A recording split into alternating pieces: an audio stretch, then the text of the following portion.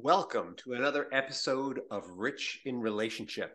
And today we're going to talk about men as servant leaders in their families.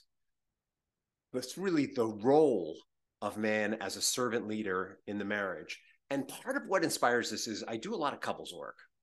And periodically I get a religious couple. And the man loves to say in front of the wife that the man is the head of the household as Christ is the head of the church. And then they tell me about how their wife doesn't listen to them and they yell at them and they don't listen to them, and how she's disobedient to him, and that he's really clear about how the household should be run and she just doesn't do what he says. And then the wife tells me that she experienced this as unsafe, that she feels abused, that she agrees with her husband about the importance and value of the Bible in their life and their religion and their faith, but the way he's executing it doesn't feel right to her. Now, if you're not a religious person, this is going to still be a great episode to you, because it's really, there's a whole conflict going on in our culture right now about what does it mean to be a man? What does it mean to be a husband? There's a whole space out there about toxic masculinity, and men who show up a certain way are toxic. And there's books like No More Mr. Nice Guy, which explain that many men have sought being a nice guy as refuge. Let's face it, there's a lack of clarity of what is the role of a husband today, now that men and women are finally recognized as equal.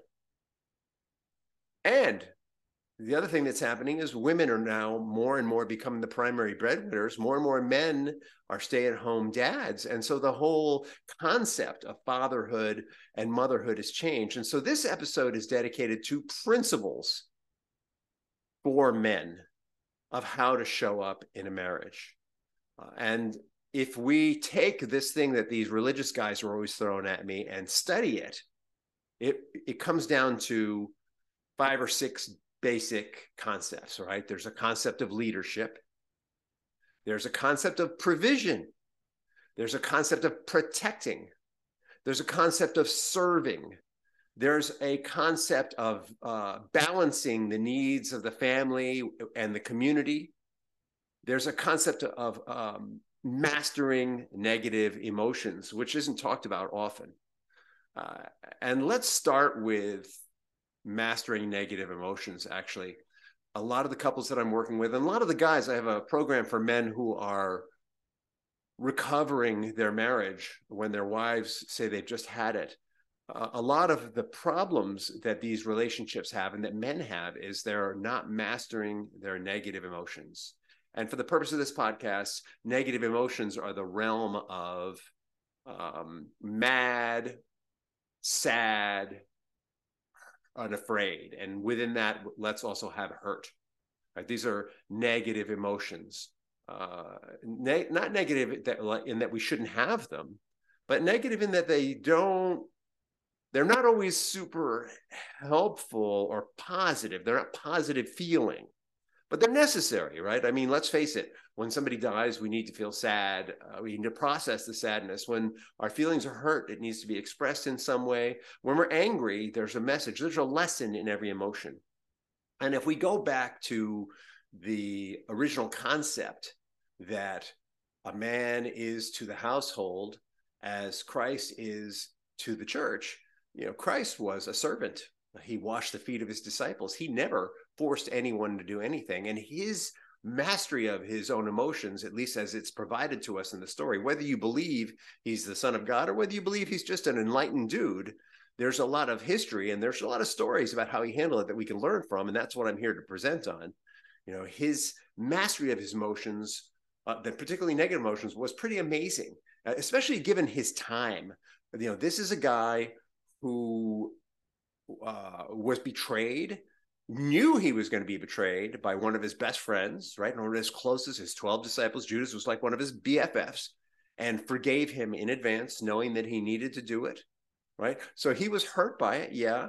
He was sad by it. He also saw that it was a necessary part of what he needed to do, and he forgave him completely for it. And he mourned for him that he said, wow, I feel so bad for this guy. The person who betrays me is going to feel just awful. He didn't meet that with condemnation, right? So there's a lesson there for us as men that we can feel hurt and we can feel sad for people for their choices, even as they impact us, without necessarily going to condemnation. And a lot of times as guys, we feel like we need to hang out in anger. I could do a whole podcast just on this piece right here. We need to feel like we need to hang out in anger because it feels empowering. And, Jesus, the way he's presented in scripture, when he gets angry, he is always compassionate of others. There's texts about how he was mad at the authorities at the time, but he gets mad at them, but he looks at them with compassion and even sadness that they don't see the truth that he's trying to share with them. He gets mad at them. The thing he gets really mad about is when people take the idea of the greater good and use it for self-promotion. And how often do we see that in society today? We see people running for political office, claiming that they're going to help people, and they're doing it for their own self-promotion. We see religious people do this all the time. How about those guys who are driving Bugattis and have private planes at the expense of their church, right? Like that's the kind of thing that would really piss Jesus off as a leader. But he wouldn't sit there and throw darts at them. He would call it out. He would say, you know what? That's not cool. That's not okay. You guys really need to look at what you're doing. But he wouldn't attack them physically. There's that incident of him going into the church and being really upset that people were selling things inside the church, that they were profiting, in the name of God. And even then, he flipped over tables and made it impossible for them to continue to do business. But he never attacked them personally, right? So there are lessons here for us as husbands. He never took out his anger on his family.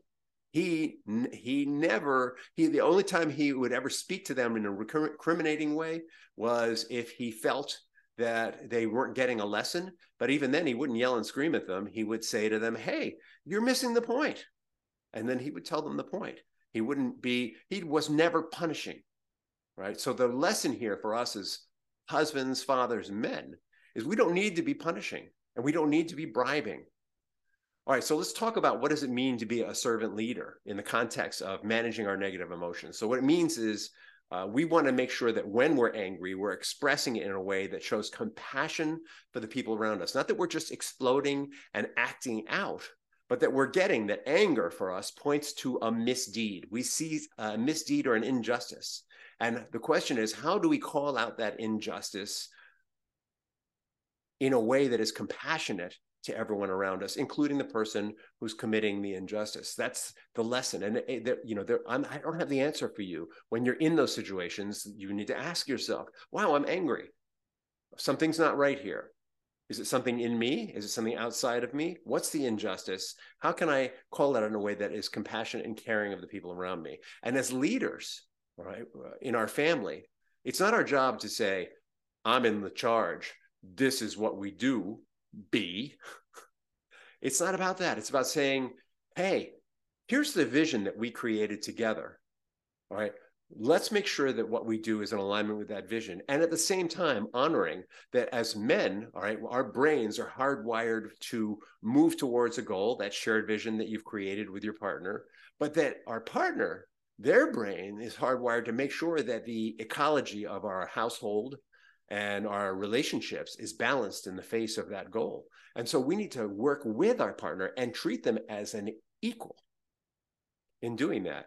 And in all the stories of Christ and his disciples, he allowed them freedom to run the community as they saw fit. He did not micromanage. He leaned into the strengths of each one and allowed each one to lean into their strengths. And so the lesson here for us as servant leaders, we need to lean into the strengths of our family and allow each person to grow in their strengths. And as servant leaders, right, this is a guy who washed the feet of his disciples.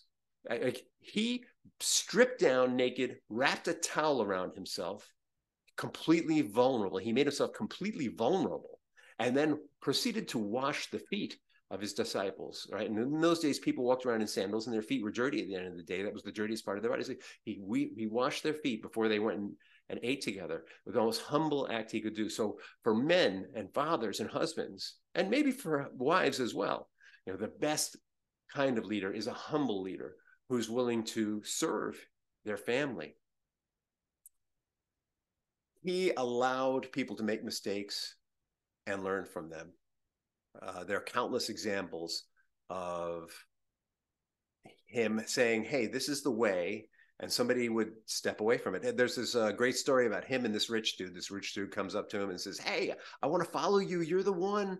And Jesus says to him, well, if you really want to follow me, you need to sell all your worldly goods and just get on the road with us.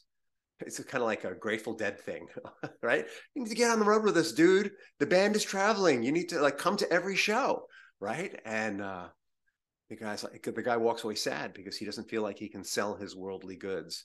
And does Jesus reprimand him? He says, no, he doesn't reprimand him. It's like his choice. Look, this is the way. If you want to be on the road with us, this is what you got to do. And if you don't want to do it, it's okay. Right. So unlike the example I gave you in the beginning of the podcast here, he doesn't say, this is what I said and you got to do it. And it's the same with our families, by the way. We can suggest things to our children. We can suggest things even to our partners, but we don't threaten. We don't bribe. Right. We allow them to make their own choices. Right. A leader allows others to make their own choices and make their own mistakes and have their own successes also. Right? He doesn't micromanage. Let's talk more about what is it. We talked a little bit about the humbleness and humility of serving his loved ones. So the leader leads. He points the direction. He encourages. No threats, no bribes. Calls out consequences to people. He might say, "Hey, the consequence of you're not doing this is going to be X, Y, and Z," but he still lets them choose. He doesn't call out the consequences like a threat. Hey, if you do this, this is what's going to happen. He doesn't do it that way. He just says, hey, a possible consequence of that choice could be whatever, right? So that's where we need to be with our families. He is the bedrock. I don't think I mentioned that earlier. Let's talk about what does it mean to be bedrock, right? This is really important for men in particular, but for all human beings. Being bedrock, I'll give you a story. Instead of me just going blah, blah, blah, I remember during the pandemic, we had a house fire and I was rock solid through the whole house fire. And we had to go to another home while the house was being worked on. And I lost it when we got to the other home about something inconsequential. And my 20-year-old daughter turned to me and said, Dad, you're the bedrock of this family. You can't do this. It's scary for me. It was like one of the most honest things she ever said. Like, instead of going to a room or knuckling under, I was so impressed with her. She said, this is scary for me. And I didn't realize that I was the bedrock. All right. And what makes us bedrock is that we embrace being servant leaders. We provide, we protect. We know how to manage our negative emotion. In that moment, I failed to manage my negative emotion appropriately or well. And we're caring about family and community and how it all works together. But what really makes us bedrock is that we know what is most important, the things that we would rather die than compromise, right? And I find that a lot of the men that I work with are really shaky on this. They feel that they're compromising their values all the time, and sometimes they're compromising key principles. All right, so the difference between a principle and a value is values are somewhat fluid. The values are fluid in the sense that they're situational. So if you're in a concentration camp and you want to survive, you may have values about sharing and giving to others that stop applying under those circumstances because you want to survive. Right? So survival is a higher value than sharing. Or it might be that you find a way to link sharing to survival and make that work. But under those circumstances, under survival circumstances, there are a lot of values that are kind of a luxury for us today, and thank God, right? But principles are bedrock, things that we don't compromise to the best of our ability. And when we compromise, we feel feels hurtful and painful. So a principle is servant leader is a principle. Being a protector, I'm the protector of my family. Why am I the protector? Well, I'm the biggest, right? I'm a guy. Another reason is I'm actually trained for it. I've got years of martial arts training. I'm like, if something goes down that's scary and threatening, I'm best suited for that role.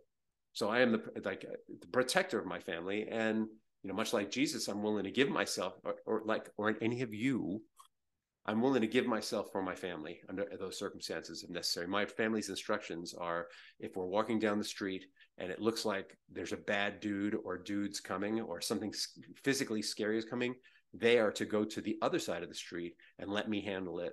And they can call the police, run away, whatever they feel is appropriate, but they leave me to confront whatever it is because I'm trained for it. Those are basic principles. These are principles that I live my life by, and they know that's a principle. We've talked about it. I've given them instructions on it. This is a principle we live by, and they do not even question it. My wife has never said to me, "What?" She just says, "Yes," because she gets it, right? I'm, 70 pounds heavier than her, and she rides horses every day, and I practice martial arts regularly. It's just we do different stuff. When she's riding horses, she's in charge there. That's her arena. On the street, I'm in charge. That's my arena. All right. Bedrock, principles that we don't compromise on. That's the point of that story.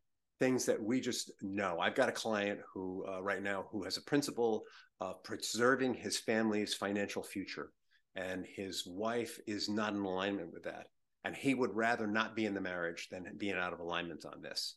And so he's navigating, how do I be true to this principle without being angry, controlling?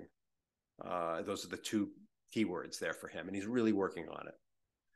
Okay, let's talk about a little more about bedrock. So Jesus, as he's portrayed in the New Testament, was honest, always honest.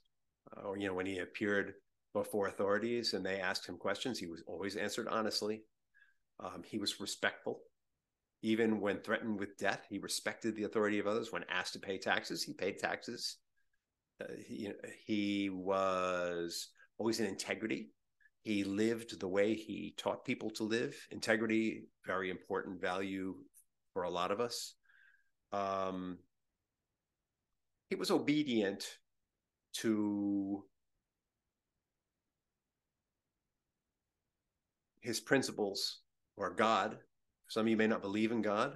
That's okay. So for you, it's going to be, I'm obedient to whatever is a power greater than myself, that I respect and honor and revere, whatever that is. Could be the universe, whatever you have going on. For me, I'm a follower of Christ by choice. I wouldn't put that on you, though. That's something you got to choose. You can't make people do that stuff. And you may never choose it, and I'm good with that. That's your choice. And again, he was willing to call out the shortcomings of his flock, but he always did it in a gentle was he always gentle? I remember at one point he says to Peter, "Get thee behind me, Satan." But Peter understands what he's talking about. Not that he's Satan, but that he's showing up in a way that's out of alignment with their family principles, basically. So he calls it, when the family members are showing up out of alignment with family principles, he calls it out and gives them redirection. Did he drum Peter out of the family? No. Did he punish him for it? No. He called out the lack of integrity with family principles and gave him direction. All right, and let's talk about this thing of being a provider.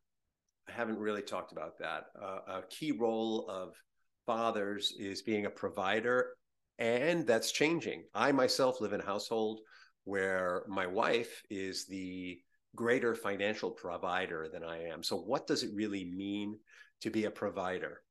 The examples that were given in the story of Jesus is that he took what was freely given to him and multiplied it, right? So even though your wife may be the primary provider, your role is to take whatever she contributes and multiply it in some way. It might be, if you're running the household, that you multiply it by value shopping. It might be that you find a way to set some aside and invest it.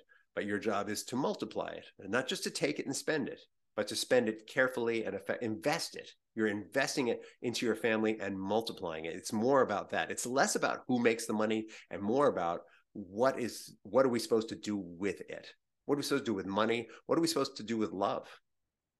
Right? We multiply it. We speak faith and confidence into our partner and into our family.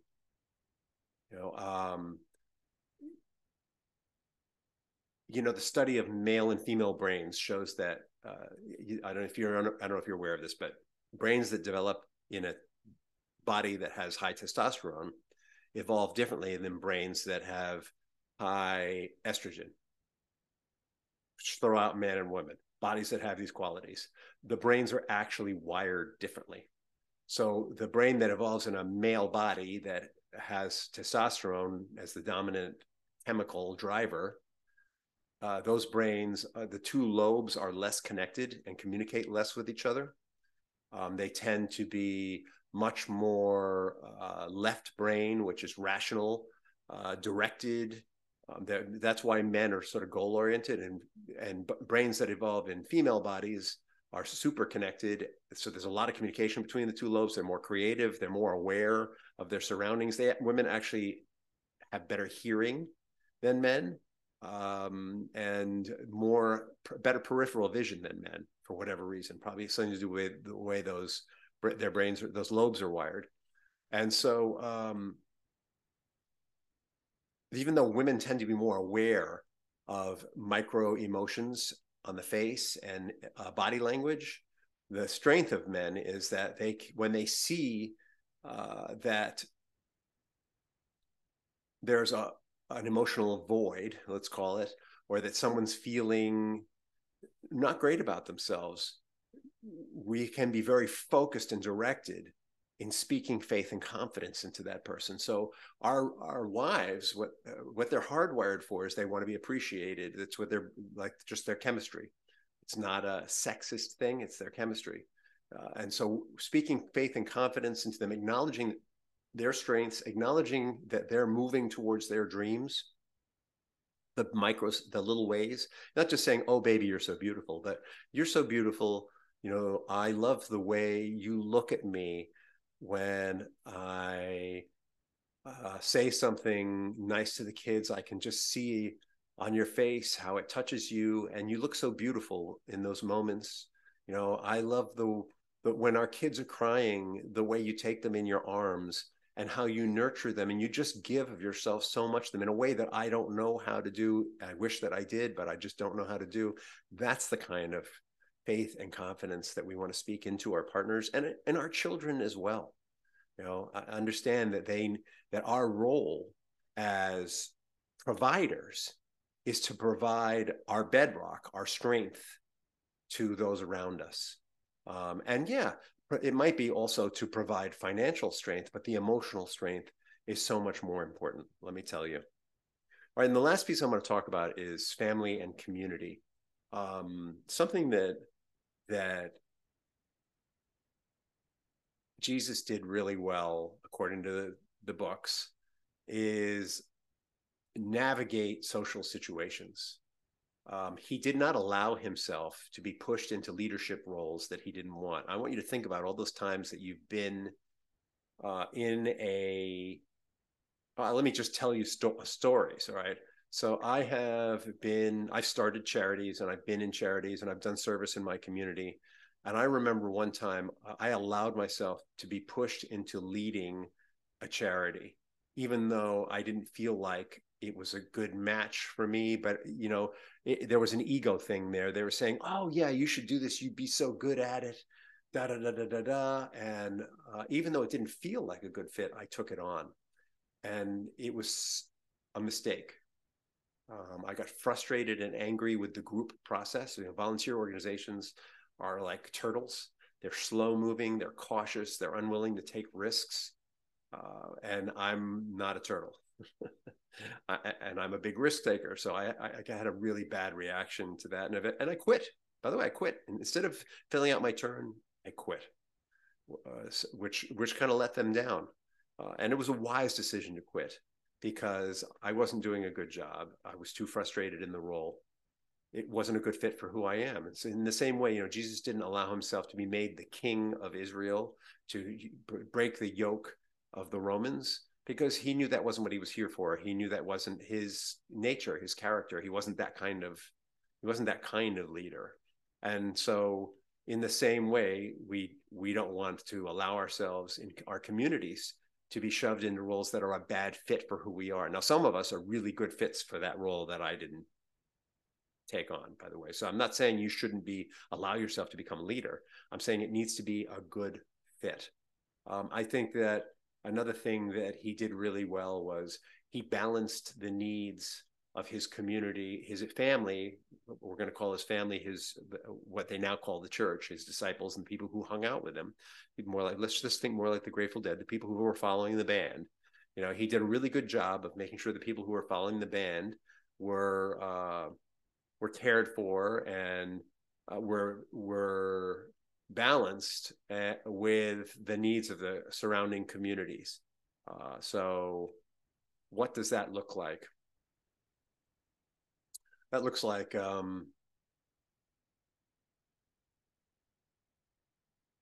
when he was doing the Sermon on the Mount and they're out in the middle of nowhere and there's like 5,000 men, which means there's probably another 5,000 women and children too. There's a lot of people there, and they're hungry, and he calls on his family to serve the community, and does it. And we're probably not going to serve our community miraculously, but he was always willing to give to the community, have his family, teach his family the principle of giving, and he giving to the community. And he actually doesn't do it himself. He gives his family, the disciples, the food to distribute to the community. And so he teaches them the value of servant leader, right? And so our community is the practice space for us to teach our families how to be servant leaders, to teach our families how to balance our family life with our community life, for us to encourage and grow our families as individuals, with the community is the experimentation ground. Okay, so in conclusion, this is a lot of stuff here. Honestly, I could do a podcast on each piece, and maybe I will. Men today, we are not Caesar, right? No matter what books you read or what you think of being a man does not mean that we are Caesar. We lead with the permission of our family, and we lead, and leading simply means that we're out front. Being out front does not mean that we're making all the decisions. I really want you to get this. Being out front does not mean that we're making all the decisions, right? You and your partner will make decisions together. You'll make decisions leaning into her strengths, and she will lean into your strengths. Speaking to the men now, when you manage your negative emotions, you allow yourself to feel hurt and sadness, and you take your anger and use it as a tool of compassion instead of as a weapon. And what I mean by that is when you take your anger and fix what needs to be, make straight what needs to be straight, either in your heart and soul or in the ecology around you, in a way that is compassionate and caring about the people around you, you'll make the environment safe. When you stop trying to control everyone with your anger and stop trying to control everyone with I'm in charge and all that nonsense, you'll make it safe. And when it's safe and you stop trying to control the people around you, then your partner and your family will allow you to be in front. And they'll allow you to be in front because you are a protector. You are a provider. You take what they give you and multiply it and share it with them. You are the bedrock. They know what they can count on you for. They know that you live your life by principles, that you won't compromise those principles. They know that you live to serve them, not serve them as a slave, but serve them in the sense that you are serving their highest self. You serve them in being their highest self, in fulfilling their greatest destiny. You serve them in this regard. They'll know that you're willing to lead in your community or serve in your community, and that you will help them to evolve and grow themselves in the community. They'll know that you respect and honor the government, even when it appears corrupt, even when it appears oppressive.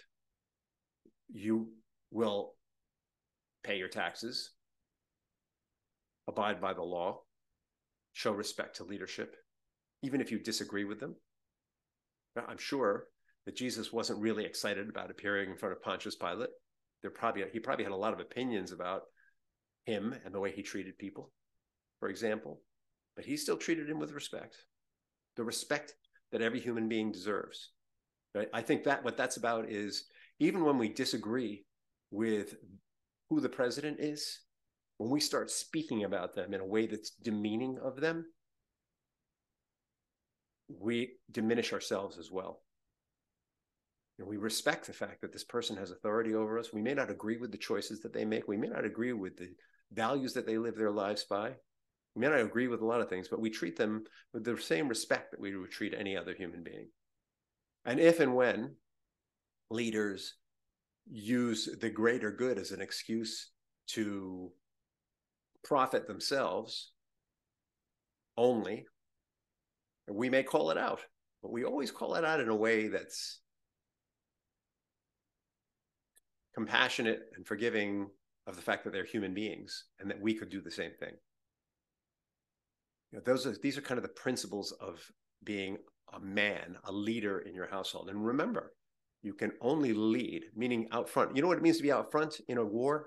It means you're the first one who gets shot, by the way, right? So we can only lead being out front when we have the permission and support of the people behind us. And they're behind us because they choose to allow us to take the first steps. And they choose to allow us to take the first steps because they've decided that we are reliable, have integrity, and represent their interests and their choices. Not that we choose for them, tell them how to live, or tell them to get behind us. Right? It's all chosen. It's all given. In the same way that our spiritual leaders allow us to make choices in our lives, we allow our families to make choices and respect them as whole and complete human beings. All right, I hope that's been helpful. Reach out to me, rich@richinrelationship.com. I hope this drives some controversy for you, and have a great day.